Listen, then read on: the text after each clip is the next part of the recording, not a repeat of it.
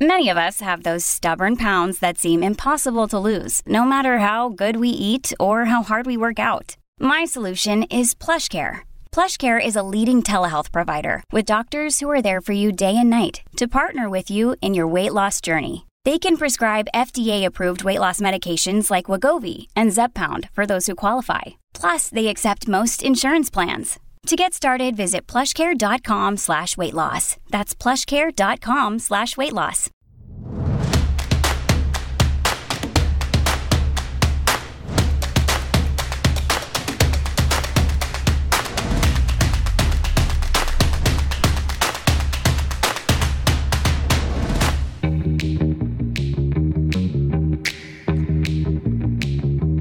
Welcome on in to Damon and the Crew on a Monday night. Well, no, I can't. Yeah.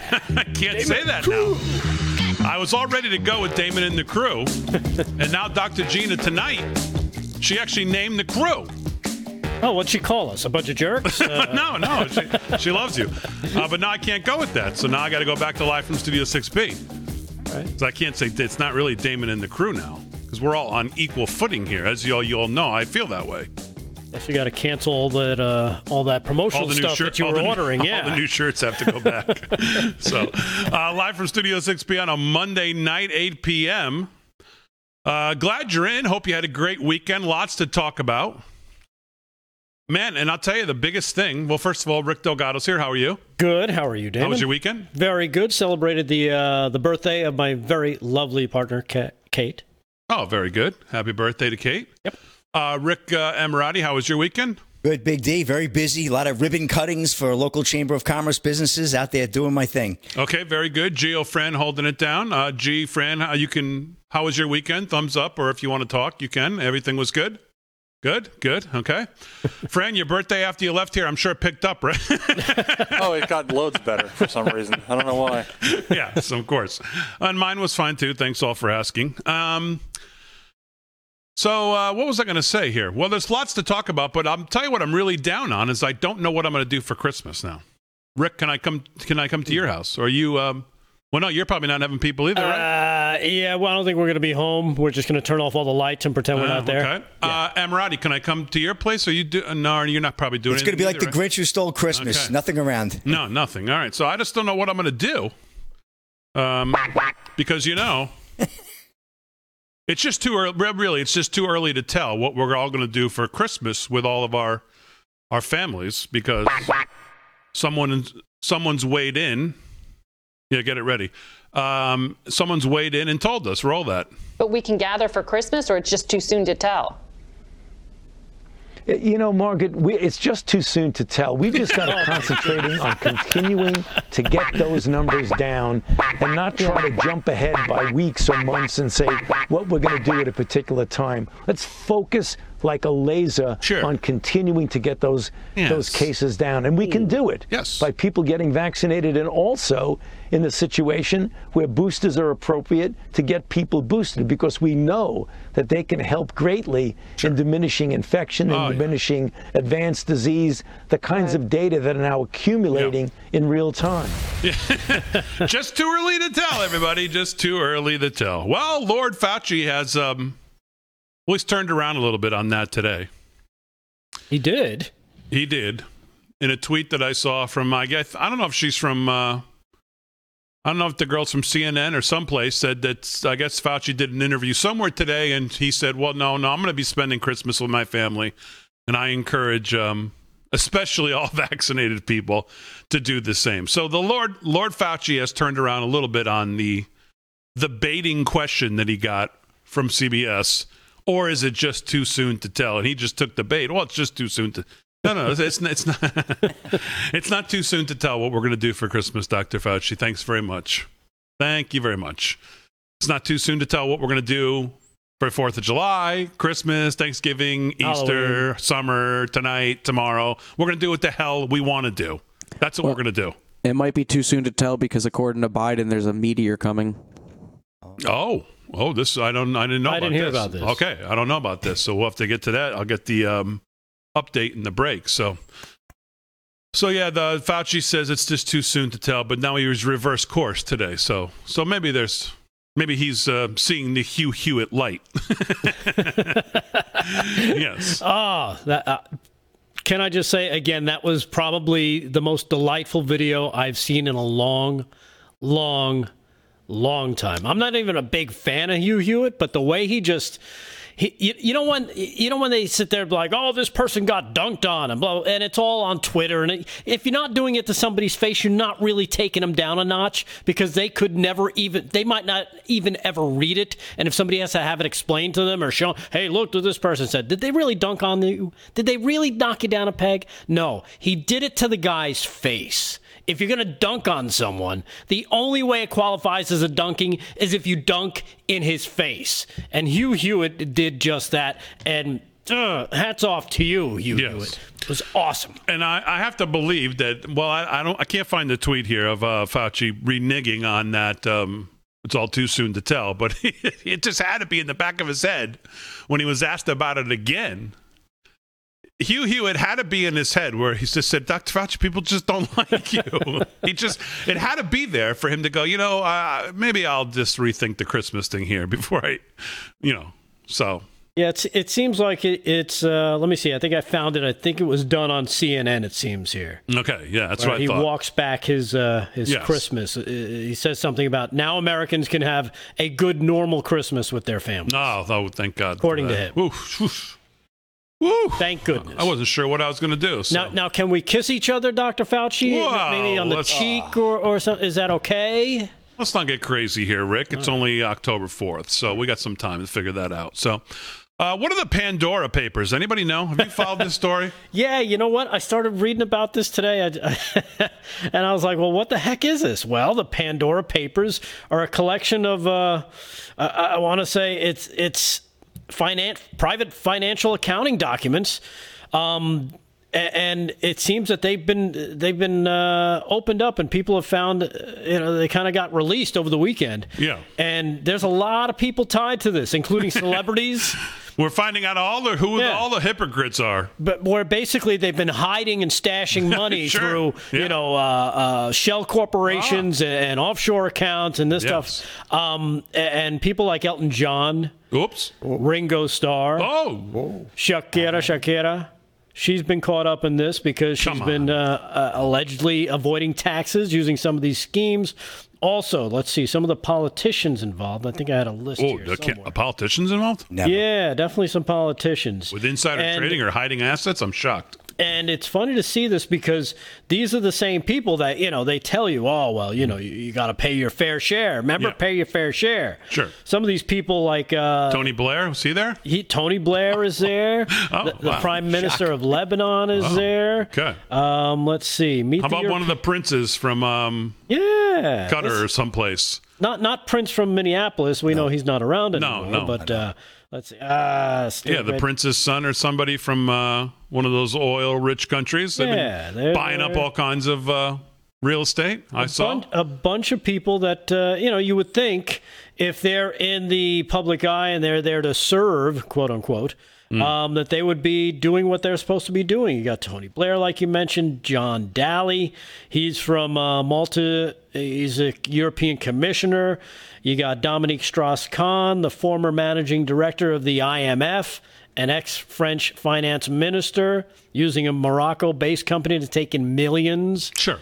All tax-free. Very cool. The Joe Biden School of S&C Corp operations. That's how you do it. The leader of Czechoslovakia is named in there. Oh, just a bunch of people.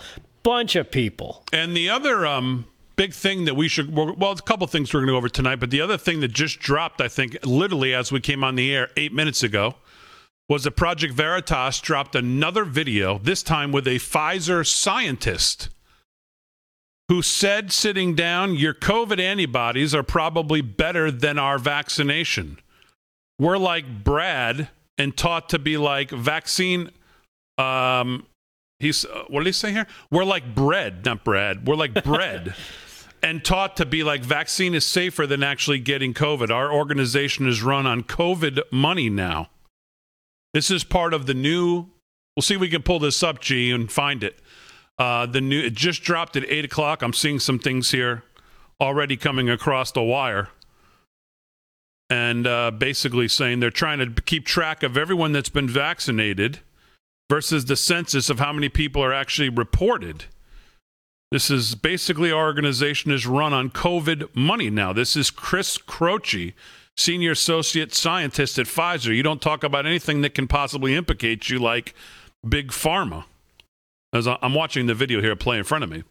So this is another big breaking Project Veritas video out tonight, this time on your vaccinations, which every single day goes by, more and more is coming out on these vaccinations and what a disaster they've ended up being. And almost more information on the vaccinations being maybe the sole reason that we're seeing this rise in cases, that the vaccinations themselves are actually helping this thing become a super spreader and helping it change and alter and be able to infect more people quicker. Dr. Robert Malone has come out with a bunch of studies. So has Dr. I think his name is Gert. I got to get his full name. I've been following him. Of course, Horowitz over at The Blaze in Conservative Review podcast has been having all these doctors on. And I mean, the information that's coming out is stunning. Well, according to this from Just the News, more than 500,000 adverse events were reported after the COVID vaccine was taken, from temperatures to neuropathy. As of September 27th, there were 569,294 adverse events reported. The most common disorders reported after COVID-19 vaccines in the U.S. included, like I mentioned, temperature-related issues, skin problems, and a category that includes movement, muscle, nerve, neuropathy, numbness, and paralysis. Upwards of 164,000 of those. That's according to the original analysis of the Federal Vaccine Adverse Event Reporting System. So you're seeing, I think you're starting to see a lot more of this stuff come to light, like you said. And this guy, we talked about I mentioned Dr. Yearden last week, his video, and now you're saying this other guy that's on Project Veritas. And you're getting a lot of information out of places like Massachusetts and out of places like Washington State on, since Delta has shown up, what the breakthrough cases are like. You're getting more and more of it every day, and it's just stunning. 95% of all COVID vaccine breakthrough cases have occurred in Washington State since Delta's ascendancy. This is what collapsing transmission efficacy looks like, and why Canada just ordered 4 years of booster shots. And that's what this is turning into. That from Steve Deace, by the way, on Twitter. And there's other information now. We'll spend some time on that tonight. We'll spend a lot of time on the liar in chief, who is Joe Biden, who was out today basically telling bold-faced lie after bold-faced lie on the debt ceiling. Now, we've covered some of this, but we're going to go over it again, because his speech today was just full of just absolute, utter nonsense. Most of it nonsense, not true. And some of his arguments are just delusional. I don't know if any of you have ever gotten a paycheck, but if you ever looked at it, they take money out for Social Security. I'm sure most of you know that. We have to raise the debt ceiling now, according to Joe Biden, to pay Social Security. Well, we've already paid it. What he's not telling you is, well, we stole all the money, so we have to borrow. So because you've already paid it, why would we have to raise the debt ceiling for Social Security when we've already paid all the money in? It's supposed to be in the Social Security Trust Fund, right? That's what I heard. So we'll get into all that. Plus, we'll do news of the day, sports. Lots to do on a Monday, starting off the week. Glad you're in. We're back right after this.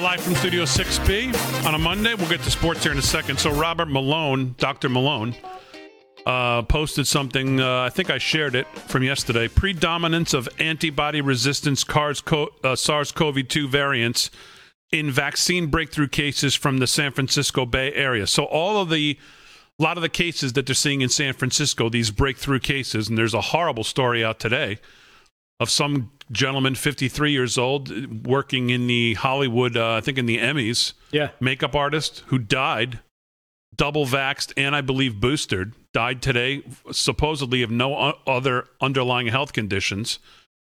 And Robert Malone is bringing up the point, and so is Dr. Vanden Bosch, that what you're seeing is these antibody-resistant variants in all of these vaccine breakthrough cases. You're not seeing it in people who are getting it who are unvaccinated. And again, I guess as I understand it, that the theory behind this is because of the rate of vaccination push that we had in this country, that in the end, it's actually in some ways made it worse, because it has allowed these variants to change, to become, basically resistant, which is why you're seeing so many breakthrough cases and so many, the efficacy of all of these shots just waning to almost nothing.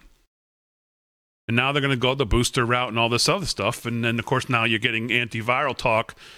I'm glad people also have picked up on this, as we talked about Thursday and Friday of last week, that magically now there's a lot of talk about Pfizer Mectin and Merck Mectin and all this other stuff that's suspiciously close to ivermectin, which, of course, has been shown to be extremely safe and extremely cheap, which, of course, is why nobody wants to talk about it, because there's no money attached to it. Like this Merck pill that's going to cost some enormous number, and we have no safety data on it. And as I heard someone talk about, when you talk about antivirals, one thing you have to be careful of in the safety in looking at efficacy and safety is to make sure they don't what effect it has on other. It's kind of like breaking. It's like chemotherapy. It's like breaking eggs with hammer. It's very effective, but there's collateral damage. A lot of these antivirals, sometimes there can be if you take them for an extremely long time. So they have to, an ivermectin has been shown not to do that for years.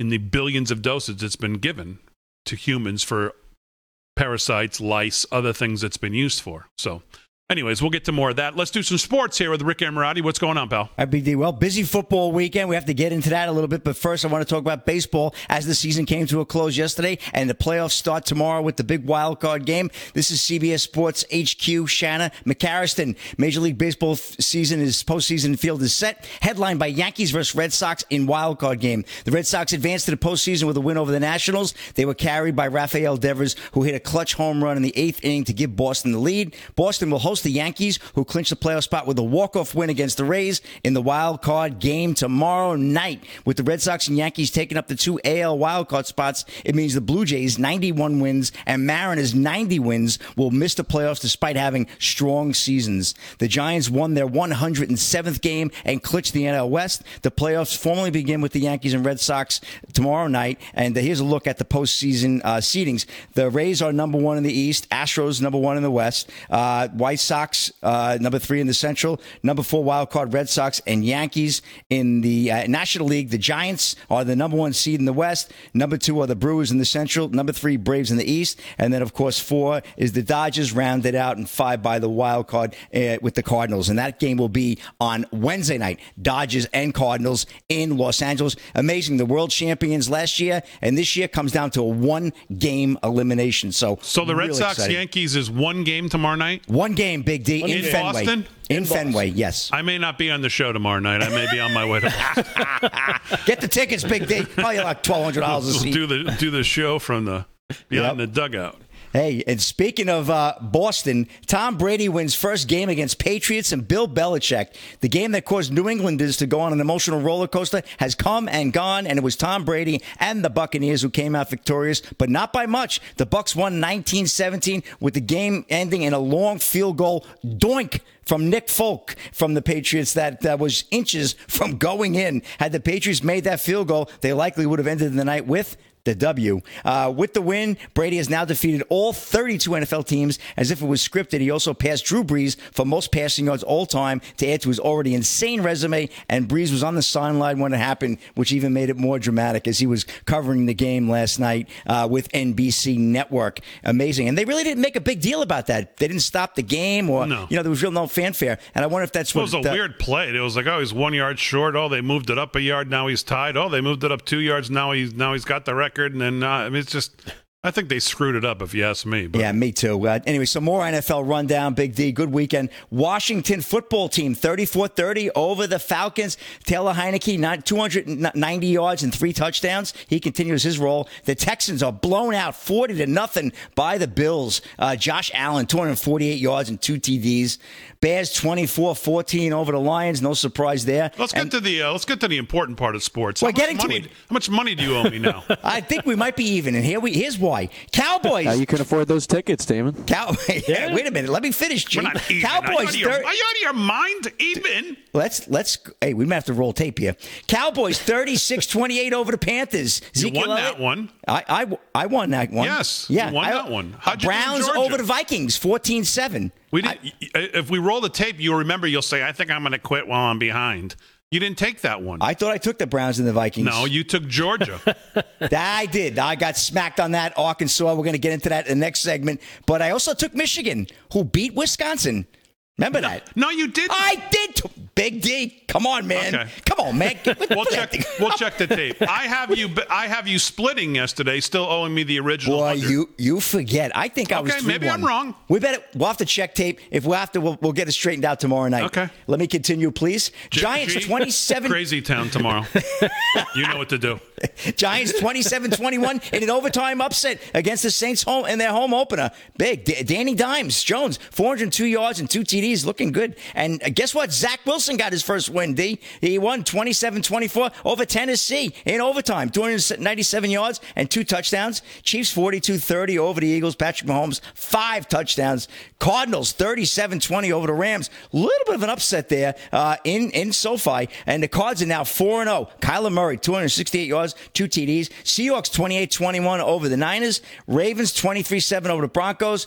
Packers 27-17 over the Steelers. Ben Roethlisberger with his 400th touchdown pass. Incredible. And but they did not win. And Aaron Rodgers had 248 yards and 2 TDs. And, of course, we mentioned the Buccaneers 19-17 over the Patriots. Monday Night Football, we'll keep an eye. SoFi Stadium, good one. Good old AFC West rivalry. It's the Oakland Raiders visiting the Los Angeles Chargers.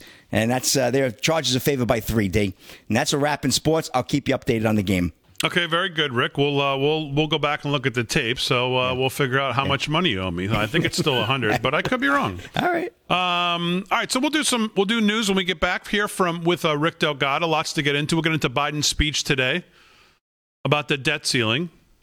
I think he forgets that they hold the House with a slim margin, the Senate with almost no margin, and he probably most of all forgets that he's actually the president. If I had to guess, he's like, who's in charge of the executive branch? Where are they? Yes, because to listen to him talk, I mean, he's got the Republicans pegged for all of the problems here. But I mean, for once, good for the Republicans for saying we're not going to give you any. You don't need any help from us. You just want help from us as far as the borrowing part. You don't want any help for us on the spending part. No, he wants help from them for the blame part. And that too, yeah. Yeah. So we'll get to all the budget debt ceiling nonsense, lying Biden is. Almost every word today was just a lie. It's just not true. We've been through this. But we'll go through it again. All right, we'll do news when we get back as well. We'll talk about what happened to Kristen Sinema and Joe Manchin over the weekend, too. All part of the process. All part of the process.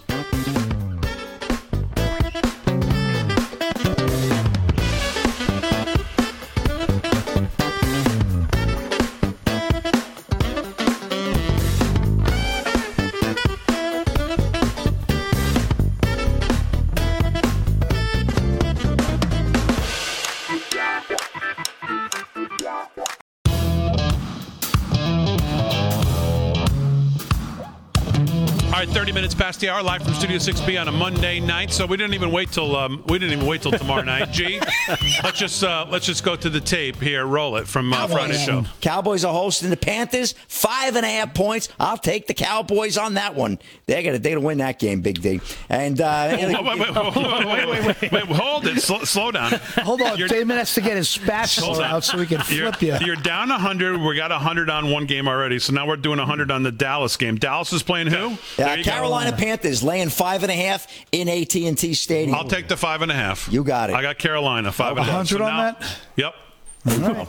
That's the standard play. 100. All right. All right, anything else in sports, Rick? I'm going to wrap it right there and quit while I'm behind. I thought I had college, but you win. What's the tally? What do I owe you now? So you're split on Sunday, so you still owe me just the original 100 still. So you're down 100. What do you like tonight? We got a game tonight. Oh, look it's at already this. started. It's delayed. Oh, it's delayed. Delayed. Hasn't kicked off yet. Who do you like? It doesn't matter. I'm going Raiders taking the 3 with the 3. All right, I got the other side. There you For go. 100, that's fine. You're home, so. Okay, good. All right, let's do some news and hear what that's Rick Delgado. What's going on, pal? Well, let's see. First off, Rick Amorati's about to lose $100. No, we don't know. No, I'm more kidding, than that. I'm joking. This one out of Florida. Sad news, actually. Governor Ron DeSantis' wife has been diagnosed with breast cancer. This is coming from Just the News. Quick little story on this because there's not much to say aside from what you already know, that Florida Governor Ron DeSantis' wife, Casey, has been diagnosed with breast cancer, according to a report earlier today. The GOP governor had this to say, and I quote, "I am saddened to report that Florida's esteemed First Lady and my beloved wife has been diagnosed with breast cancer. As a mother of 3 young children, Casey is the centerpiece of our family and has made an impact on the lives of countless Floridians through her initiatives as First Lady. As she faces the most difficult test of her life, she will not only have my unwavering support, but the support of our entire family, as well as the prayers and well wishes from Floridians across the state. Casey is a true fighter, and she will never, never, never give up." And again, that's from Florida Governor Ron DeSantis, and we wish him and his wife all the best as she moves through this process. And hopefully, with the advances that they've had, great advances when it comes to cancer and breast cancer in particular, hopefully she's able to put this behind her pretty quickly. Yeah, let's absolutely hope that way. It depends, I guess, how quickly you catch these things. So let's absolutely hope that's true. Yeah. Now, if anybody was online over the weekend, or I should say today, maybe you heard about something happening with Facebook. Maybe you couldn't get on Facebook. Maybe that's because Facebook was taken down. Facebook suffered an outage along with WhatsApp and and Instagram. That's what it was. Some people think that it had to do with the whistleblower from 60 Minutes from yesterday, but basically they all went down Monday due to an apparent major outage of the infrastructure. This is what they're reporting, that power the 3 giant social media platforms, all owned by Facebook. Those attempting to access Facebook Monday saw an error message displayed, while Instagram and WhatsApp continued to function but would not load new content. Yeah, I'm going to put on my Rick Delgado / Paul Nolan hat right now because I'm going to be like them here. Oh, there's something fishy going on here. You think? Facebook, WhatsApp, and Instagram. So we get this whistleblower on 60 Minutes on Sunday night. And then all of a sudden today, Facebook goes down the entire day. The entire day. This is one of the most profitable, richest, well-off companies in the world. And you're telling me they don't have computer IT people who can get stuff back? They had to send a crew manually over, to take the thing out of the wall and plug it back in, to manually restart. Yeah, they were doing the whole, you kind of lick it and you put it back in there, see if you can get the connection going. Well, that's got to be. I mean, this has got to be like a big data wiper, kill the evidence thing, right? Yeah. Welcome to the party, pal. Okay. Well, you're on board now. Well. Guess who's on board? Who's going down the rabbit hole? I'm right what's there. Happening. I'm digging the hole. Something's up here. Well, some people have said that this could be a precursor to a bigger outage coming later. All right, Fran, this is right up your alley. Number one, you're good with excellent with computers. And you're really good with BS. And you know all this stuff. Is there any way that Facebook servers could have been down just because, if my server went down, I called Roger, and he could get it up in 5 seconds from another state. Are you telling me they couldn't get this up for almost 14 hours? Yeah, it sounds like they had to do an on-site fix because all of their remote logins go through their internal server network, and the connections to the actual internet from those servers were down. So they couldn't even remote in to fix it. Someone had to go there and do it. Okay, so so basically what you're painting the picture on, Fran, is remember in the first Jurassic Park movie when all the systems went down and all the dinosaurs were running about eating everybody, and then they had to send Samuel L. Jackson to go power up the thing, but he never made it. So then what's her name, Laura Dern, went, and when she got there, she pushed all the buttons and rebooted the entire system. It's not far off from what it sounds like they had to do. Yeah. See? So you're saying Samuel L. Jackson was doing something today? Yeah, but he got eaten and only his hand was left over. So, I mean, Fran, do you agree that this looks a little suspicious after this whistleblower comes out and all of this stuff that's going on and Facebook's election nonsense that we know that they were involved with, and they've got to be just... I mean, someone had to be getting close to something, and they said, okay, let's just war games this baby. Either that or someone that works for Facebook that doesn't like it there felt empowered to show them how much damage they can do. That's a good point, too. Facebook today knows what it's like to be, any conservative on social media. Canceled. Yeah. Hey, let me ask you this, too. Now, Fran, do you find it odd that a company like Facebook that also runs Instagram, another huge social media platform as well as WhatsApp, had everything, I guess, tied together in one spot like that? No, that you would think that they'd want to separate them out in case something happens. It's like, well, we don't want to take down all our products in one fell swoop. Yeah, but everything runs through their server farm, including their internal networking stuff. So it makes sense to me that they would use the same structure for everything. They might have things separated, which is why the apps would load, but the content wasn't new, but the old content was still there. Versus like if you tried to use a computer and go through a desktop, the page wouldn't even load. The word is they couldn't even get into the building because the cards they wear were tied to these things too. People couldn't even get in the building. That's because Newman locked them all out. Now, who knows if that's true? But well, I don't know. There's something here that's I don't know. I mean, the Internet of Things mentality can kick you in the butt when stuff like this happens. So. Now, what about because I know I've heard this, and you can talk about conspiracy stuff, but a solar storm. People are talking about, well, we're due for one in the next few months as another precursor to a wider outage. Well, I mean, that wasn't what caused this. I mean, they clearly traced the data lines to see that the messaging that basically Facebook tells the rest of the internet where they are was broken. We'd have a lot more issues if that was a solar event. Here's what I think. I think that something somewhere was going to lead to Hillary Clinton in an orange jumpsuit, and that's why everything went to hell. Durham, Facebook, election, something. I don't know. Welcome to the party. We'll see. All right, what else is going on in the news? Well, I was going to talk about the whistleblower because we brought it up. Yeah, go ahead. I didn't watch it. Did you watch it? I watched a little bit of it, yeah. Facebook whistleblower Frances Haugen has exposed Facebook's concerns about negative impact of Instagram content on young women. Facebook whistleblower said on Sunday and accused the social media giant, her former employer, of putting profit, what a surprise, over public good. Leadership's assurance the company was working hard to make the platform safe. She said, and I quote, there are conflicts of interest between what was good for the public and what was good for Facebook, she said on the 60 Minutes interview. And Facebook, over and over again, chose to optimize for its own interests, like making more money.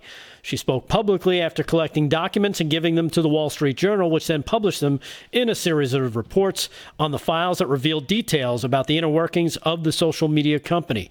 Documents revealed that Facebook's own internal research showed that the company knew that its products were harmful to the mental health of some of its users, most notably teen girls.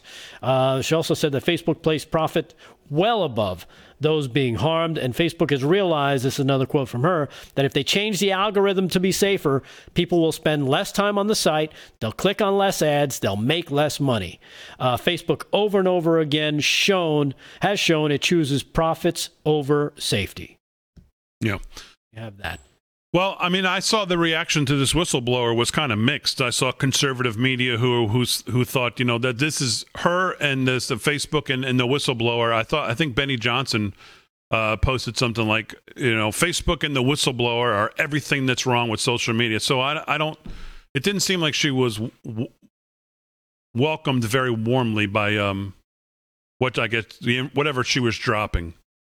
Well, you know what? There's a lot of people that affects. Look, how much money did they lose? $7 billion. I'm sure it affected a lot of people down that line. Yeah. The other news, I don't know if you have this in your news, is the U.S. Attorney General today. And just, to think this guy, Obama wanted to put this guy in the Supreme Court. I mean, this guy's about as radical and out there as possible, and its true colors are being shown here every day. He puts out this statement today, and listen to this. He says, in recent months, there have been a disturbing spike in harassment, I can't make this any bigger. In recent months, there has been a disturbing spike in harassment and threats of violence against school administrators, board members, teachers, and staff who participate in the vital work of running our nation's public schools. While spirited debate about policy matters, and it's protected under our Constitution, that protection does not extend to threats of violence or efforts to intimidate individuals based on their views. Threats against public servants are not only illegal, they run counter to our nation's core values. Those who dedicate their time and energy to ensuring that our children receive a proper education in a safe environment deserves to be able to do their work without fear for their safety. The department takes these incidents seriously and is committed to using its authority and resources to discourage these threats, identify them when they occur, and prosecute them when appropriate. In the coming days, the department will announce a series of measures designed to address the rise in criminal conduct directed towards school personnel. Coordination and partnership with local law enforcement is critical to implementing these measures for the benefit of our nation's nearly 14,000 public school districts. To this end, I am directing the FBI, working with each U.S. attorney, to convene meetings with federal, state, local, tribal, and territorial leaders in each federal judicial district within 30 days of the issuance of this memorandum. These meetings will facilitate the discussions of strategies for addressing threats against local school administrators, board members, teachers, and staff, and will open dedicated lines of communication for threat reporting, assessment, and response. So if you bring up the fact that you don't think CRT is necessarily the best thing to be in your public school, well, now the Attorney General thinks that the FBI should come after you.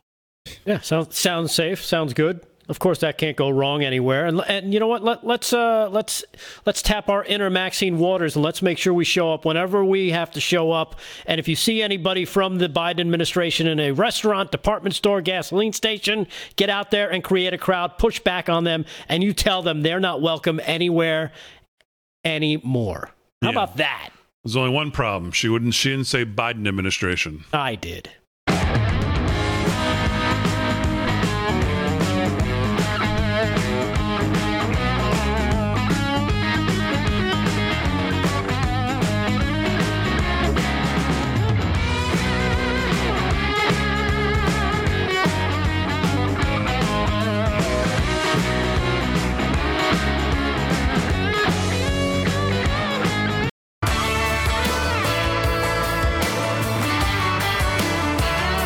To the hour live from Studio 6B. So the Project Veritas dropped this video tonight, and I'm trying to been glancing at it in the commercial breaks. Gee, do we have that? Let's roll a little bit of. I think we have a version that the language has been edited. I'll apologize in advance if it's not, but we'll try to do the best we can here. But I think you got to see this because this is everything we talk about almost every night on this show. Now this is.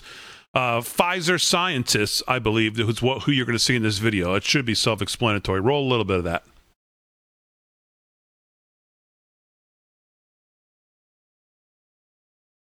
All right, we got to go. Let's make sure we have the audio before we roll it. So, but I believe what you're going to see here is Pfizer scientists undercover, not knowing they're being recorded here by obviously Project Veritas. Just another whopper of a video. And what do you know? Talking about natural immunity. And Daniel Horowitz has a piece out, by the way. Horowitz, the country with the best data shows infection rates higher among the vaccinated. All right, let's try one more time. Project Veritas' new video they dropped tonight. Roll that. Our next installment in the series exposing Big Pharma will feature multiple releases inside one of the nation's largest COVID vaccine manufacturers, Pfizer. The series features not one, not two, but three scientists within Pfizer talking to one of our undercover journalists, making stunning admissions. I'm picturing people inside that building looking out the window going, I don't think we want this guy standing in front of our building. Everybody check. Either that or they're like, wow, he looks familiar. I think he's on TV, right? Have you seen him on something? Everybody turn your phone off. Look who's standing in front of the building. We might be in trouble. Go ahead. COVID vaccine and the culture inside of Pfizer. Like, we're like bred and taught to be like vaccine is safer than actually getting COVID. And that's like honestly, we have to do so many seminars on this. Like, you have no idea. Like, we have to like sit there for hours and hours and listen to be like, you cannot like talk about this like outside in public. You know, logically though, like if you have antibodies built up, like you should be able to prove that you have those built up. Like, and just be like, I don't know, maybe potentially that doesn't seem that crazy. I had COVID and I have monster immunity after 8 months, so I just got checked last month for antibodies. I mean, that's no worries. Same thing with my brother. So should I get the vaccine? Wait. Till when? If your immunity starts to wane, then get vaccinated. So I'm well protected? Yeah. Like as much as the vaccine? Probably more. How so? Like how much more? I mean, so when we came out with, let's see.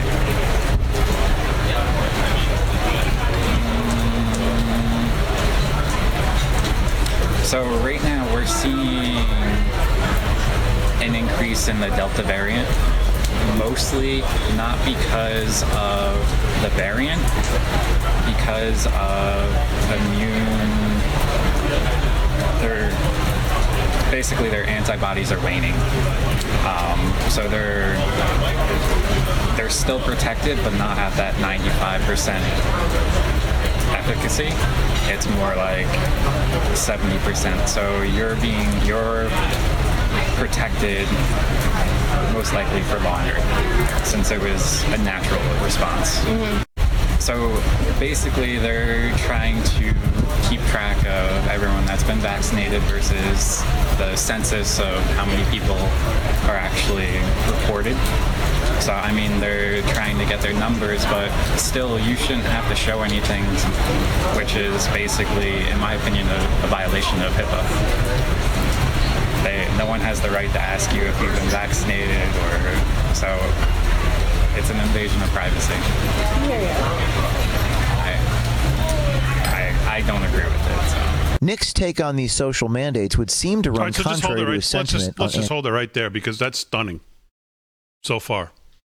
Here you have this is someone who works for Pfizer who basically admits what we all have talked about and what we all know. Not only do you have natural immunity as better protection, longer lasting protection, and what he's trying to get to there, in my estimation, and he says it wrong, it's not that it's waning, it's that because of, again, what Dr. Robert Malone, what Dr. Vanden Bosch has continued to say is, hey, we've got to look at the rate of vaccination that we're trying to undertake here and what it's actually doing. And you're creating this dependency, and then this thing is changing. And you're actually getting a more insidious variant because of the amount of vaccinations that you're doing.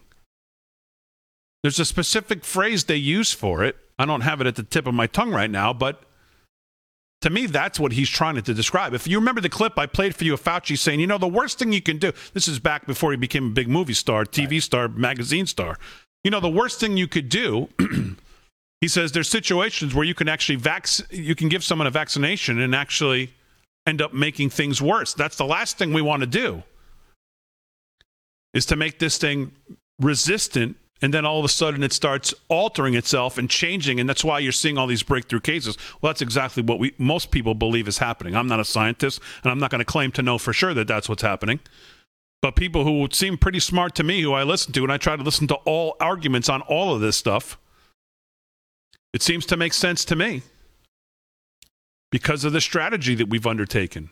But this video is incredible. Guy from Pfizer says he doesn't even agree with it, that you should have to be asked if you got vaccinated. She asked him, should I get it? He says, no, wait. Do you think he said no wait because he thinks it's dangerous, or is he just because if he says he thinks it's dangerous, he's never going to say it. He's just saying no wait. And then he talks about, well, if you see that your tolerance or your immunity starts to go down, which is how would silly. she know that? How would anyone know that? Who would know that? So it's silly. So why would he say wait? I think he's saying wait is like, because now I'm talking to somebody in front of my face, and I don't want to tell him because I'm going to have to live with it if I tell them to go get vaccinated and it ends up hurting them. Just think about the 3 minutes we've seen so far. Think about our lives for the last 18 months. Think about the lives that have been ruined, the lives that have been, the people affected, the kids affected, everything affected. I don't want to call it just all a big lie. I think that's probably a little extreme, but just think about where we're at and think about what you're hearing from someone now on the inside of one of these big, huge pharma companies. Well, what they're saying is that the vaccine doesn't work. I think that's what they're saying. I know Ron Johnson. The CDC director said it didn't work. Right. I know Senator Ron Johnson was pointing out today, or I saw the video today of him showing 63% of the people who are dying from COVID in Israel and the UK are double vaxxed. They're fully vaccinated. These are numbers that are not being shared in this country for a reason, because it's all about the money and the control. They like this. They love their stock price. They want to see it continue to go up. Hey, let's get them pumped up with some drugs. Now let's introduce a pill. It'll make it easier. Anybody who feels like, oh, I don't want that needle, well, give them a pill. People love pills. They love them. The American people eat pills like they're candy because their doctors keep prescribing them for them. They don't really want you to know about all the side effects. Those 60 seconds in a 60-second commercial, 50 seconds are there explaining side effects with some of these things, which should be the red flag. Be like, yeah, I don't think so. But this is the pharmaceutical company. This is how they do it. Oh, don't worry, we have a pill for that. You got a side effect? We got a pill for that. You got some skin issues? Don't worry. Don't worry about the vaccine. I got a pill that'll take care of the skin issue. What, you got a heart problem? Don't worry, we got something for that too. And it just keeps, it's just an insane merry-go-round they keep you on. All right, we'll continue this Veritas video when we get back. Hour 2 coming up live from Studio 6B.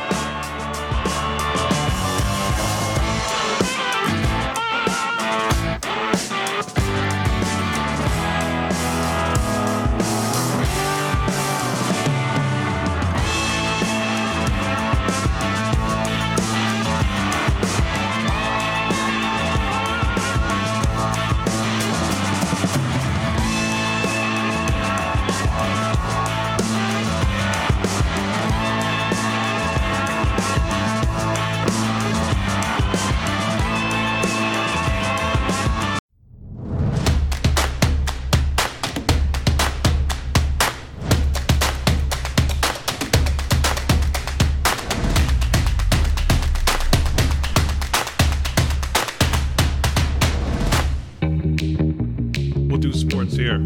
All right, live from Studio 6B, Hour 2. Sorry, Fran. I'm just planning out the show here on the fly.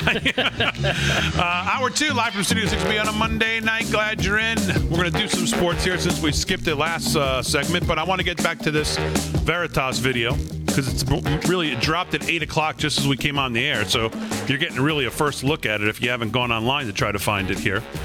And then I want to read you a thread on this, what I talked about before from Dr. Doug Corrigan about these antibody-resistant strains. because of the vaccines. At least that's the implication. But all right, so let's get. So if you haven't seen this, Project Veritas dropped this tonight from inside Pfizer.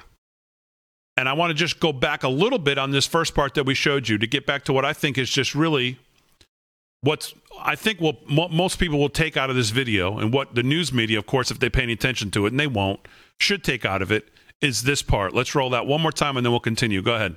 After 8 months, so I just got checked last month for antibodies. I mean, that's no worries. Same thing with my brother. So should I get the vaccine? Wait. Till when? If your immunity starts to wane, then get vaccinated. So I'm well protected? Yeah. Like as much as the vaccine? Probably more. How so? Like how much more? I mean, so when we came out with, let's see.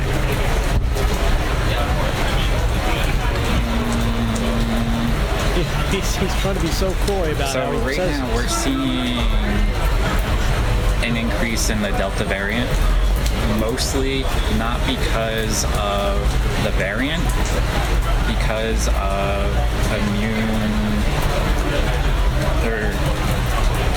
their antibodies are waning. So they're still protected, but not at that 95% efficacy. It's more like 70%. So you're protected most likely for longer, since it was a natural response. Mm-hmm. So basically they're trying to keep track of everyone that's been vaccinated versus the census of how many people are actually reported. So, I mean, they're trying to get their numbers, but still, you shouldn't have to show anything, which is basically, in my opinion, a violation of HIPAA. No one has the right to ask you if you've been vaccinated, so it's an invasion of privacy. I don't agree with it. So. Nick's take on these social mandates would seem to run contrary to his sentiment on antibody immunity. This isn't the first time we've heard this sentiment from a scientist with one of these companies. How do we get the unvaccinated vaccinated? I feel like what they're doing, like, for instance, like the city needs like vax cards and everything. It's just like about making it so inconvenient for like unvaccinated people to the point where they're just like, F it, okay. You know? What do you mean?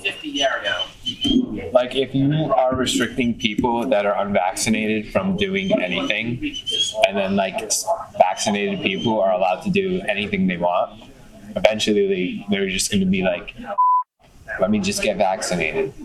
I mean, you have multiple companies that were basically given a crap ton of money to produce vaccines, and they're pushing them.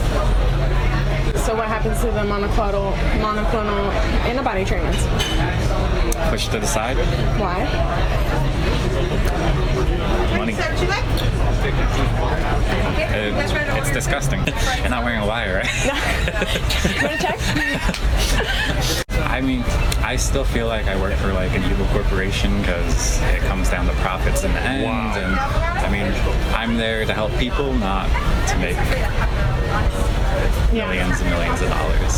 So I mean, that's the moral dilemma. Billions and billions? I'm trying to be nice. No, yes, I hear you. I do. I mean, I'll still give you a hard time about it. Basically, our organization is run on COVID money now. How so? Like, it netted like over $15 billion last year. Chris Croce is a senior associate scientist with Pfizer. He goes on to explain a test that is currently taking place at Pfizer, not to determine the effectiveness, but to see if it is leading to heart attacks. I'm glad you didn't get any myocarditis. Because that's a concern, right? No. More so for younger people. Why? That's what we're looking into right now. Oh, cool. Yeah, so, we're we just sent like 3,000 patients samples to get tested for like elevated troponin levels. See if it's vaccine based or so. What's it look like? I don't know. We just sent that over this past week, and the last batch will be sent over next week. All external testing. We'll see. Hopefully it's good. Because I mean, if not, then in my opinion, that might pull something from the market. If the scientists believe that the antibody works more effectively than the vaccines, it begs the question, what's with all the federal mandates, regardless of what the data says? There's ears and eyes everywhere. What do you mean? At Pfizer, like in the building. So it's kind of just like you don't talk about anything that can possibly implicate you or like Jesus. Big pharma. Like even if you shut the door to the office, it's kind of like who's listening? These expressed views run contrary to the current public policy affecting millions of people. If you're on the inside of the pharmaceutical company, contact us at veritastips@protonmail.com and stay tuned. Wow. Oh, now he's going to walk in. We have hidden camera footage of executives at Pfizer. Code yellow. Code yellow. I don't know what that means. Code yellow. Wow. Man, oh man, Project Veritas. How much credit can you give them? I mean, you just can't even put it into words. Code yellow. That's code yellow, all right. It's going to be code red as soon as they see this. That is incredible. That is incredible. And it is amazing that there'll be a huge part, unfortunately, of the country who will watch that if they want to watch it, who do or will hear about it, and they'll just brush it off as just, it's fake, it's made up, it's not real, it's nonsense. That we didn't intuitively know all of this, or they didn't, like a lot of us have, and talked about for a long, long time. Maybe not every little bit of it, but certainly a lot of the big points in there. Well, and it was always our theory. It was like, well, what motivates them? You kind of do the follow the money angle. It's like, well, this is big business. It's big pharma. There's a lot of money attached here. They need you to be a constant customer. And now that the actual federal governments around the world have signed up as customers to get their people, it's free. It's not really free, but they're making money hand over fist, and they don't have to sell. They've already got the customer saying, what else you got? We got to keep pumping this into our people. We got to make them safe. They've completely changed the dynamic of how big pharma does business now, because now all they have to do is, well, it's a dangerous disease. You better do this for the good of your people. So the government will be like, well, that would be stupid of us not to do it for the good of our people. We're supposed to do stuff that's good for our people, and this gives them the perfect excuse to go ahead and spend billions upon billions on these pharmaceuticals, and then basically through mandates or whatever say you have to take them, or else you can't enjoy living a normal life. So this piece that came out in MedRx yesterday, predominance of antibody-resistant SARS-CoV-2 variants in vaccine breakthrough cases from the San Francisco Bay Area. Dr. Doug Corrigan read this preprint, and he came out with a thread today. He says the following: fully vaccinated were more likely than unvaccinated persons to be infected by variants carrying mutations associated with decreased antibody neutralization. And in unvaccinated cases, most viruses consisted of non-resistant variants. In addition, the increase in the frequency of more antibody-resistant strains in the population correlates with the increase in the frequency of vaccination in the population, which is what I tried to say before. He says it much more eloquently than I tried to. And the percentage of sequenced cases that were vaccine breakthroughs increased from 0% to 32% from February to June. And the differences in viral loads were non-significant between unvaccinated and fully vaccinated persons overall, which I gave you that study last week. So, again, there's a strong case here to be made, and more doctors, that at least ones that are not being censored that you can actually still read, are pointing it out. And again, the politicization of science, the demagoguery, the of gentlemen like this, doctors fully. I mean, he's as much of a doctor as any. More doctors here than Fauci, who doesn't even see patients, and they're just being brushed off and ignored. These gentlemen. I'm not sure if you guys are seeing this, but as of 2 hours ago, both Reuters and the New York Times are reporting that the Pfizer vaccine loses effectiveness after 6 months. Okay, I have not seen that, but that shouldn't come again as a surprise, really, to anybody at this point. But now it's coming from the New York Times, so yeah, when you've lost the New York Times, you've pretty much lost the argument. Either that, or they're using it as well. That's why you need to get the booster.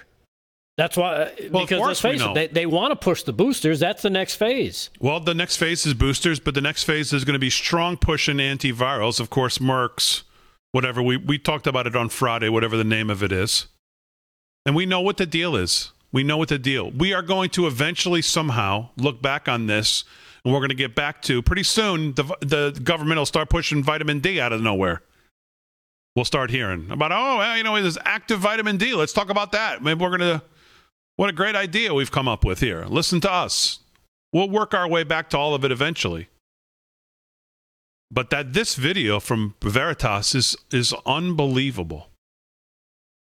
Yeah, I wonder how much more they still have to release. Because there's got to be more to it. And I mean, Dr. Boston, Dr. Pierre Corey, Dr. Vanden Bosch, all these other doctors who have tried to say, not in a spiteful, not in a mean, not in a, hey, I'm better than, none of that. Just to say, hey, can we look at this from all angles, please? Well, it's great that we got these vaccines done in record time and they got out to the public and we probably saved a lot of lives. Absolutely. But let's take a look here at what we know as this thing has evolved. And are we actually making it worse by taking this aggressive of a schedule on vaccination of the public here? Can we look at this data on ivermectin? Can we look at this data on this? Can we look at this data? And they've just been brushed aside as Looney Tunes. And it's really, as Louis Gohmert said last week, it's a crime against humanity, is what it is. And we'll be looked back on. History will look back on it as that. All right, we'll try to get to Joe Biden, which I still want to do. We'll get to Crazy Town and Biden from today. We got to do sports and news, and I need like 4 hours tonight. Live from Studio 6B. We're back after this.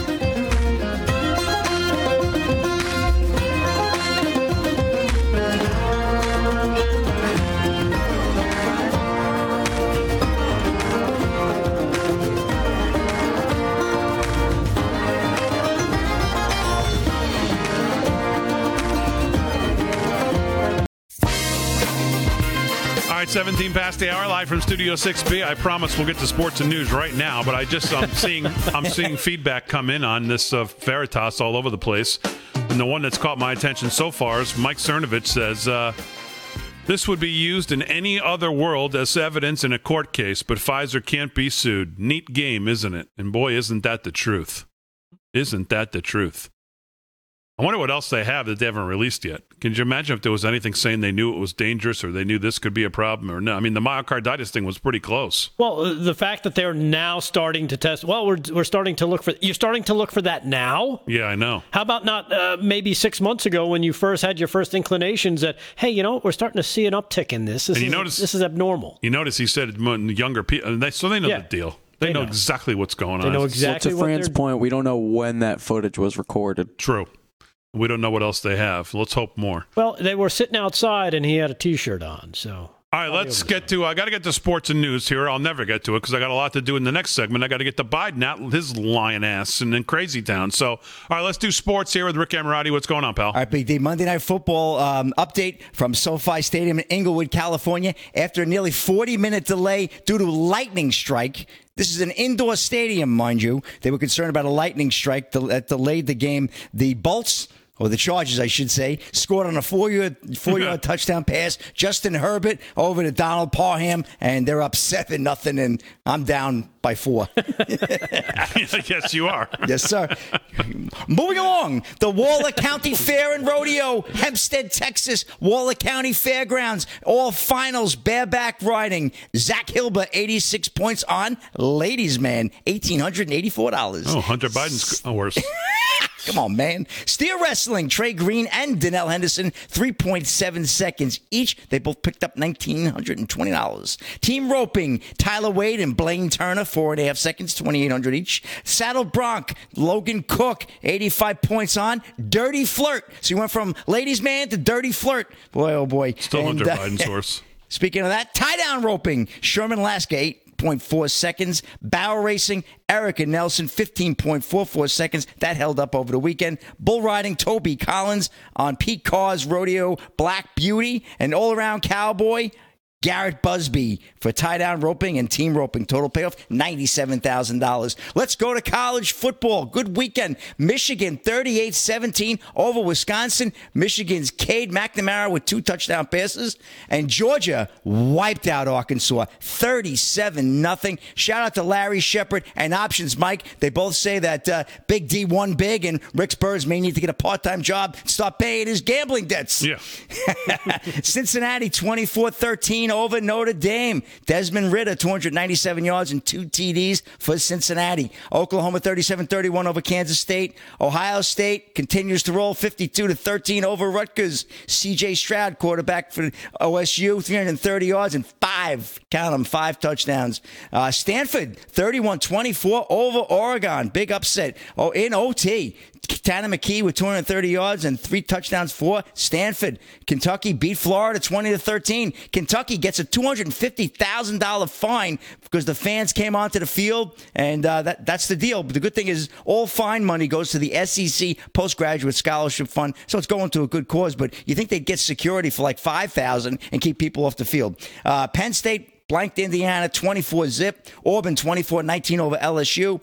Arizona State 42-23 over UCLA. And the Alabama Crimson Tide improved to 5-0 on the season via Saturday's 42-21 victory over Ole Miss. But the nation's top team lost a key offensive contributor. Alex Scarborough from ESPN reported that they've lost Jace McClellan, running back, for the rest of the year. He's their number 2 guy, and it's going to make it tough for them. Alabama sits on the top of the polls, followed by the Dogs at number 2, Georgia, and Iowa, the great state of Iowa. We love Iowa. They're 5-0, and they're number 3, Big D. They're making their move. What? Again, we love Iowa.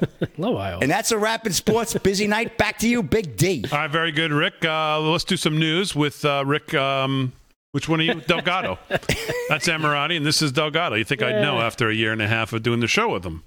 What's going on in the news, Mr. Delgado? Some interesting stuff. This one coming out of Red State. And because we're talking about the vaccine stuff, check this out. Louisiana hospital system is going to dock pay of employees with unvaccinated spouses.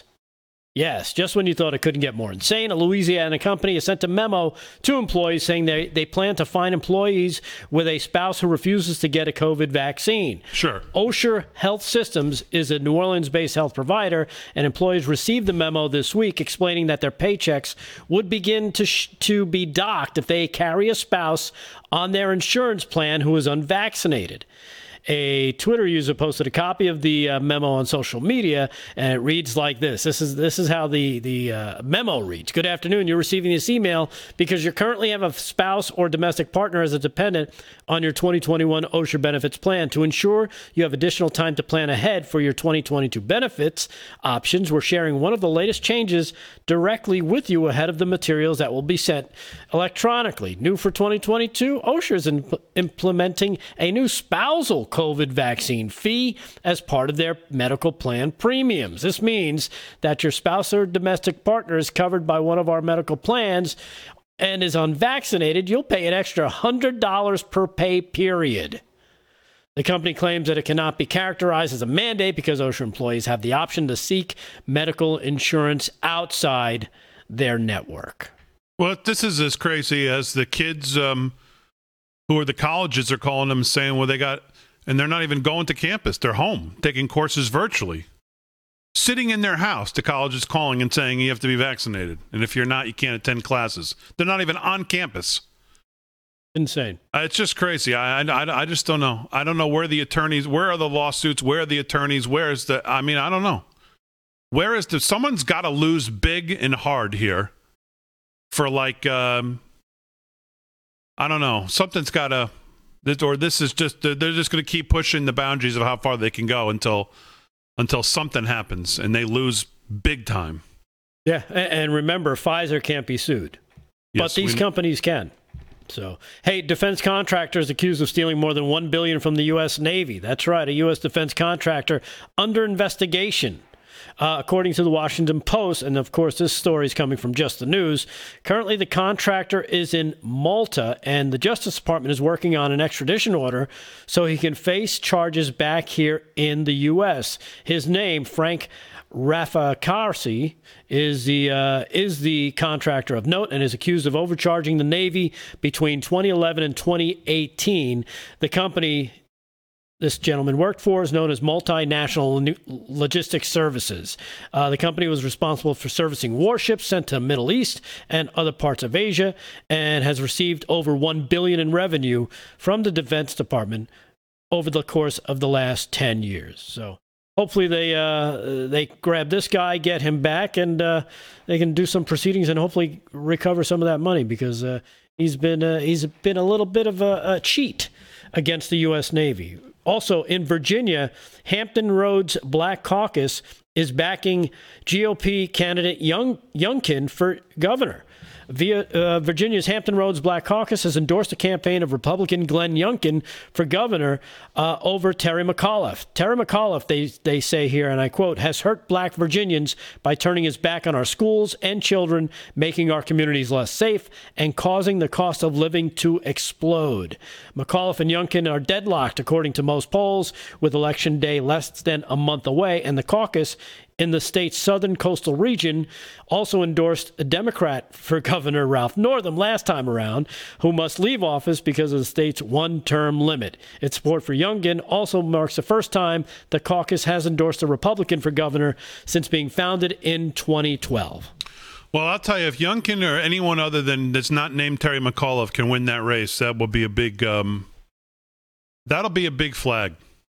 To say that to show that the tide may be turning in a big way. Yeah.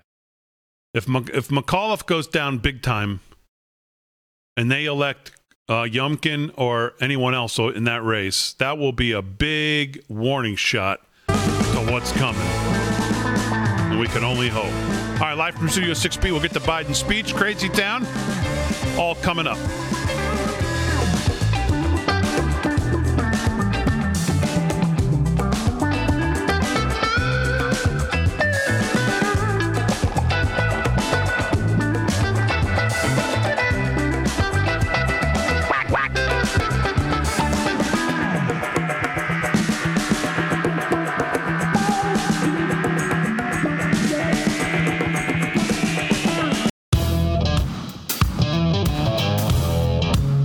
All right, 30 minutes past the hour, hour 2. Glad you're in. 9:30 on the East Coast, live from Studio 6B on Real America's Voice. Make sure you follow us on social media, Facebook, Twitter. All the Facebook's back up, I guess, now. Instagram's back up now. LFS6B Show on Instagram, but at LFS6B everywhere else, including Getter, Rumble, Parler, all of them.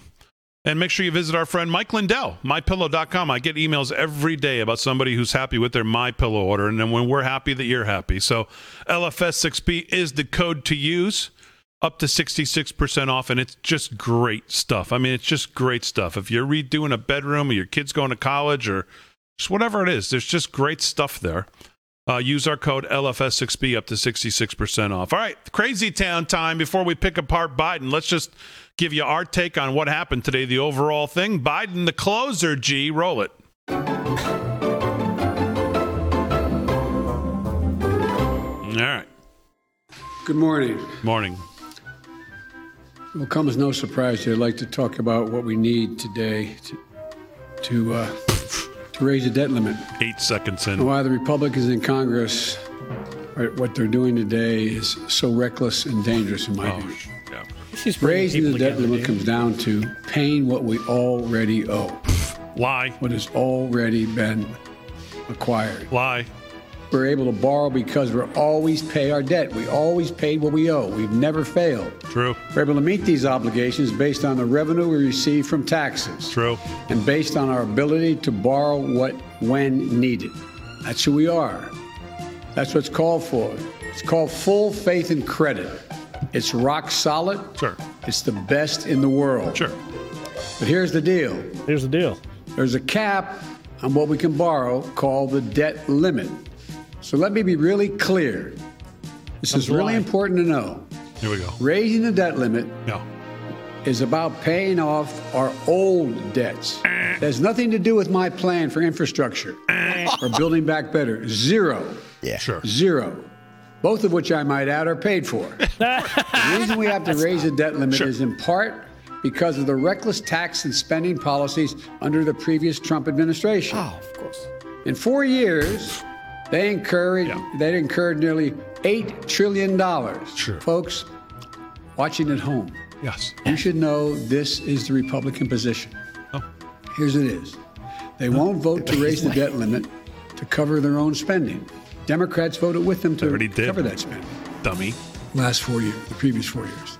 But then Exactly. they're threatening to use a procedural power called the filibuster. Oh. So let's be clear. Let's demonize Not the only are filibuster. Republicans refusing to do their job, they're threatening to use the power, their power, to prevent us from doing our job, saving the economy from a catastrophic event. Oh. You don't want to help save the country? Get out of the way so you don't destroy it. We're just asking them not to use procedural tricks to block us from doing the job that they won't do. Meteor is headed to crash into our economy. What? And the American people, look, I just say it this way.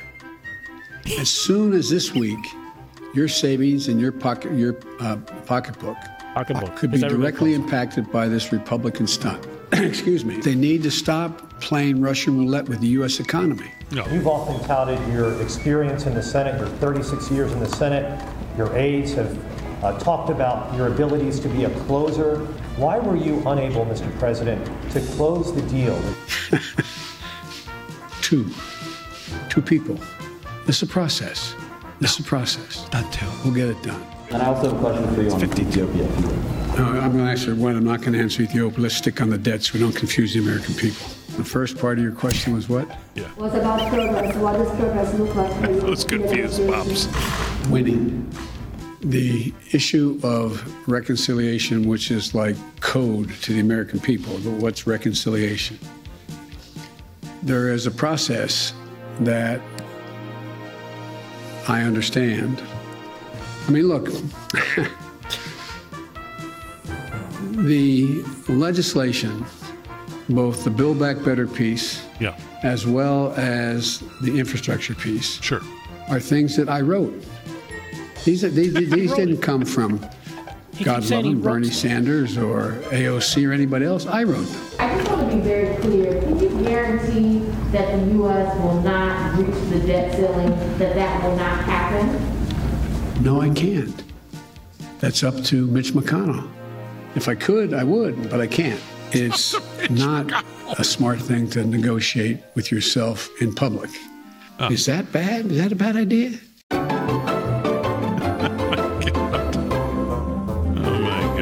Where do you start there? He's awesome. He really has it on the ball. I would love to ask him the first question. So what's the first sentence of the bill that you wrote? You wrote the bill. What's the first sentence? Up to Mitch McConnell. Come on, man. Up to Mitch McConnell. He's not the majority leader. Nope. He's not the Speaker of the House. Nope. And he's not the president. So how's it up to Mitch McConnell? He doesn't control anything. And it's not two. It's not 2. It's 52. It's 52 against 48. It's not just 2. I mean, everything about that is a lie. Ladies and gentlemen, we are not... When he talks about the Trump administration or anything in the past, we've already raised the debt ceiling for all of that. That's why we continued to raise it then. He wants to raise it for new spending. open pocketbook going forward, not for what's behind us. That's a lie. The fact that the federal government collects taxes all year round, to the tune of, I think, $50 billion every week or something. I think the monthly number is like, I actually have it here. I think it's about 200 and something billion dollars a month. The principal and interest on the debt's about $44 billion. They take in about $320 billion every month. This is from Fox. Hannah Grossman. She says, I keep hearing Nancy Pelosi and others say if we do not raise the debt ceiling, then what will happen is the full faith and credit of the U.S. will be destroyed because we will default on our debt. These are just more scare tactics. And that's what the Democrats do all the time in order to try to change the country. We're not going to default on our debt. The government shuts down or whether it goes on, you keep paying your taxes. You don't get a bill that says, oh, by the way, you don't owe us now. We're shut down, do you? I don't think so. Treasury keeps collecting your taxes via the IRS to the tune of approximately $320 billion every month. The debt service, which is the 14th Amendment, says must be paid first. The principal and interest on the debt service is $44 billion out of $320 billion. So is there ever a month that that's not going to get paid? Unless the president decides not to pay it or the Treasury Secretary. No, it's not. The bottom line is no, it's not. There's enough money to pay the debt every single month. So we are not defaulting. And the scare tactics of, veterans are not going to, this is not, Social Security. Well, again, the Social Security thing we talked about, you pay into Social Security your entire life. You pay into your Social Security your entire, you ever looked at a pay stub? Of course you have. You pay into it your entire life. Where's the money? We need to raise the debt ceiling for money that we paid our whole life into a supposed system? The Social Security Trust Fund? So he's just lying on almost all of it is just absolute scare tactics and a lie.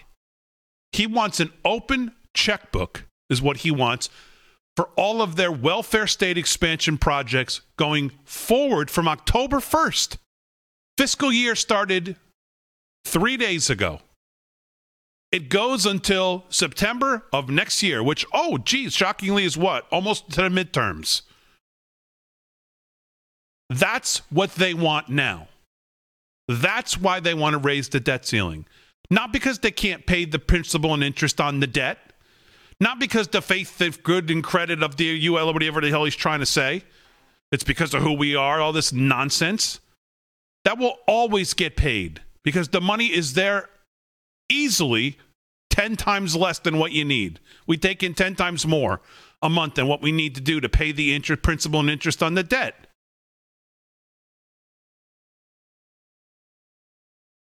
So it's just, there's nothing else in this article that we haven't already talked about. So he's just lying when he says all of that. It's not about what we've done in the past. That's why we've raised how many times. If you've listened to this show since 2015, you can go back and think about the times I've screamed about the debt ceiling process. And Mitch McConnell. What do I say every single time I talk about it? He gets his ass kicked. McConnell gets his ass kicked by Pelosi and Schumer all over the place every single time we talk about it. They've raised it and raised it and raised it and raised it. What do you think that was for? That was for all future spending, which they've already raised for. So we're not all of a sudden now, I got to raise all this because of the past. No, you raised it in the past for all the going forward. Same as what he wants to do now. That's why he's nervous, because he sees that without this, they can't do anything. And this is why you see the treatment of Kristen Sinema and Joe Manchin. This is why you see Sinema being accosted in a bathroom and on an airplane. Yeah, this is This is Kristen Sinema in a bathroom this weekend in Arizona, being accosted by this George Soros-funded group. Better plan right now. We knocked on doors. Open Society Foundation. Look at this. We knocked on doors for you to get you elected, and just how we got you elected, we can get you out of office if you don't support what you promised us. Now, all right, so stop it, G. These two seem much closer to her than anybody I ever saw on January 6th get anywhere near a representative. Where's the Capitol Police? Where is the I mean, I know this is in Arizona. Duh, I get it. She's back in Washington today. She's being accosted again in the airport. Yeah, but this was at ASU where she teaches. Yeah, I think and these are they students, normally have security and stuff cordoned off, so she won't be accosted like this. But surprisingly enough, wow, they weren't available. I don't believe this is a student because there's a story that came out that said this same girl got her on an airplane. And it's from some place called Open Society Foundation. Yeah, this is Soros group. Soros bankrolling this group. Behind the harassment, this is in the Washington Free Beacon today. Progressive billionaire Soros is backing the left-wing activist group whose members accosted Kristen Sinema in a bathroom over the weekend. Activists with Living United for Change in Arizona filmed Sinema while she was teaching at Arizona State on Saturday after she refused to meet with the organization to discuss her opposition to $3.5 trillion Build Back Better. And there's a video of this same girl, I don't know if it was the one who was just in front of the camera or the other one you can't see, on a plane. I don't know if it's the plane that she just was on coming to Washington. Same woman. And Joe Biden was asked about this today. I don't have time to play it now, but Joe Biden was asked about this today. This disgraceful behavior, which we can only hope Kristen Sinema has the courage of her convictions to stand tough through this and against this bill. And Biden's reaction was embarrassing, quite frankly. And if I was Kristen Sinema, I'd give him a few choice words too.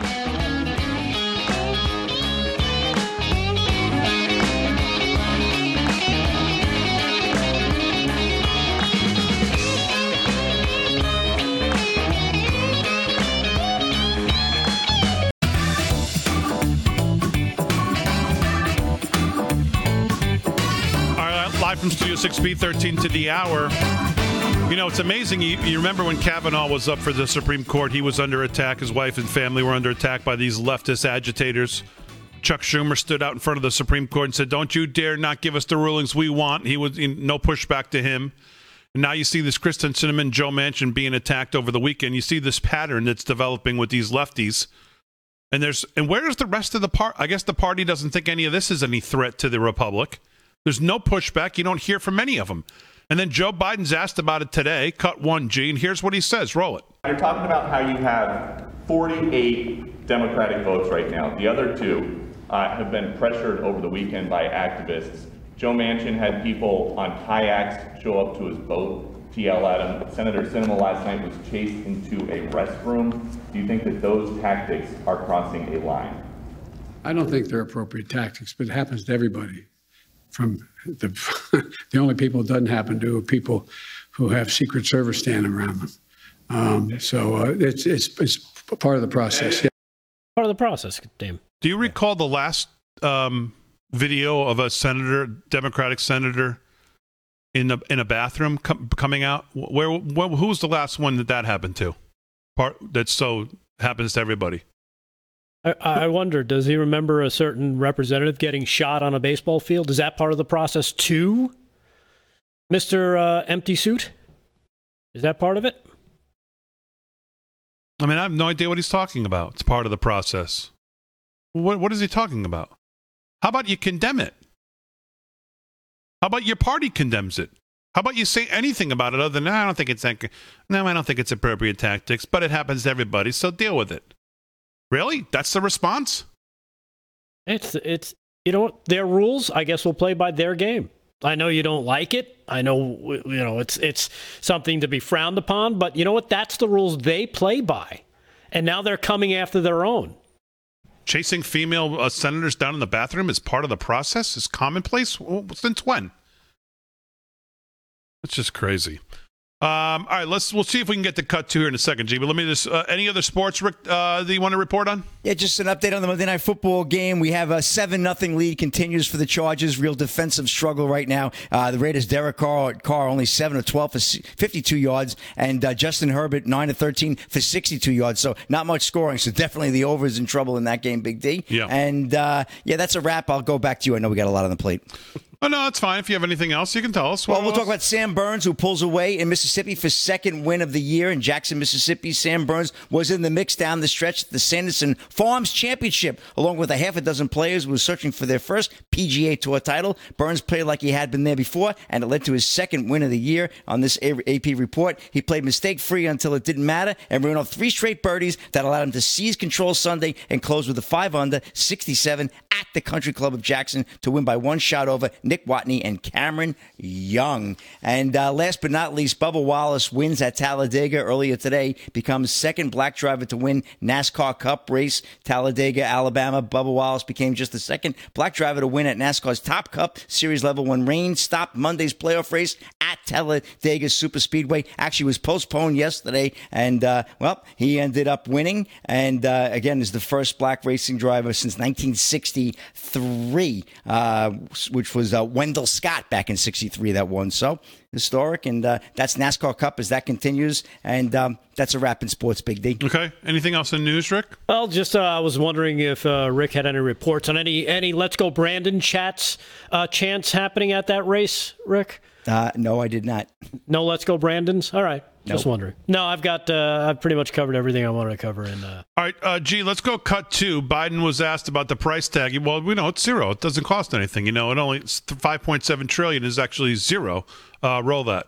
I know you don't want to comment on other senators' positions in the negotiations, but what do you think the size of the reconciliation package should be? What specific dollar figure? Well, I laid out what I thought it should be. It's not going to be that. It's going to be less. I mean, look. I'm going to lie to you. Here it comes. The legislation, both the Build Back Better piece as well as the infrastructure piece, are things that I wrote. You wrote it. These didn't come from, God love him, Bernie Sanders or AOC or anybody else. I wrote them.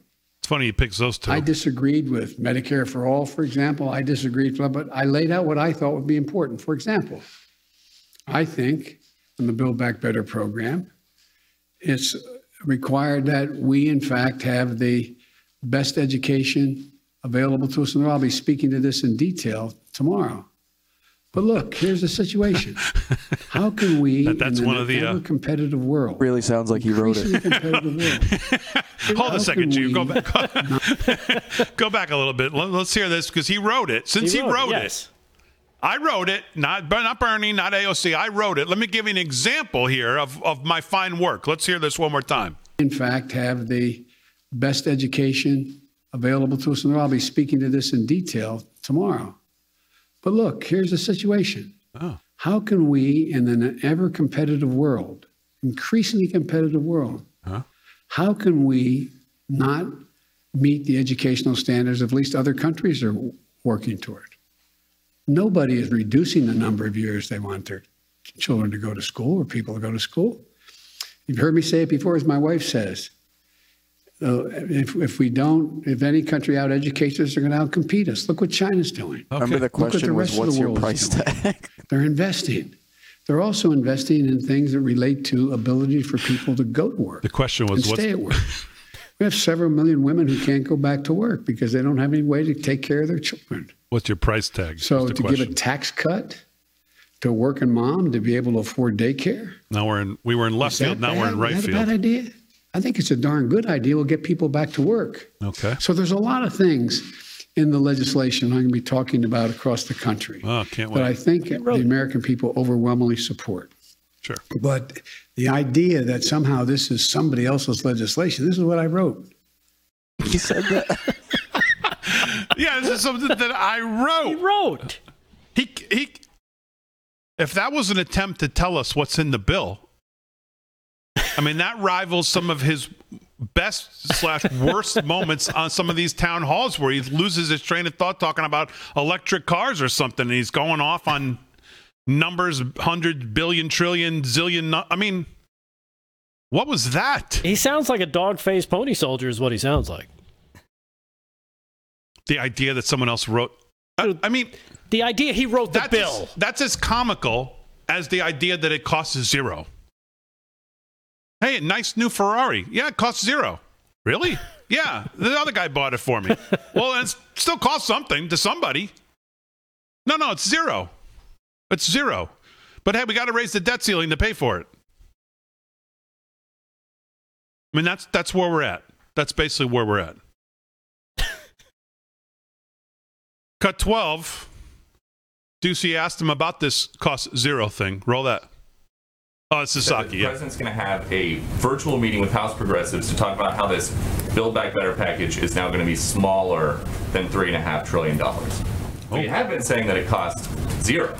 Maybe so we'll get money back now. That the plan does not cost $0, or is it less than $0? Well, let's not dumb this down for the American public here. What we're talking about is how much the top line investments are, which are all paid for. So therefore, it costs $0. No matter what the cost or size of the top line investments are, we have ways to pay for it. So the point is that's important to the American public, all of your viewers too, is that this is not going to cost the American public $1. We're going to pay for this by asking corporations, the highest income, so people under $400,000, I should say, corporations' highest income to cover the cost of these necessary investments. So just to not dumb it down then, does the plan cost nothing or is the plan free?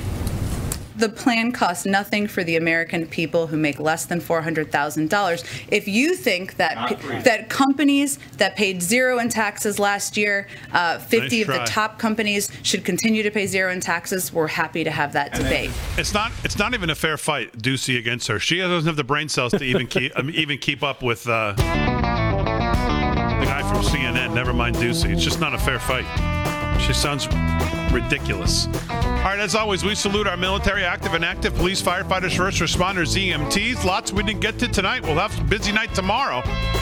Thanks, Rick. Thanks, G. Thanks, Fran. Thanks to Real America's Voice. Most of all, thank you, the live from Studio 6B audience. We'll see you tomorrow night, 8 p.m. We'll be ready to go. Let's go, Brandon. Let's go, Brandon.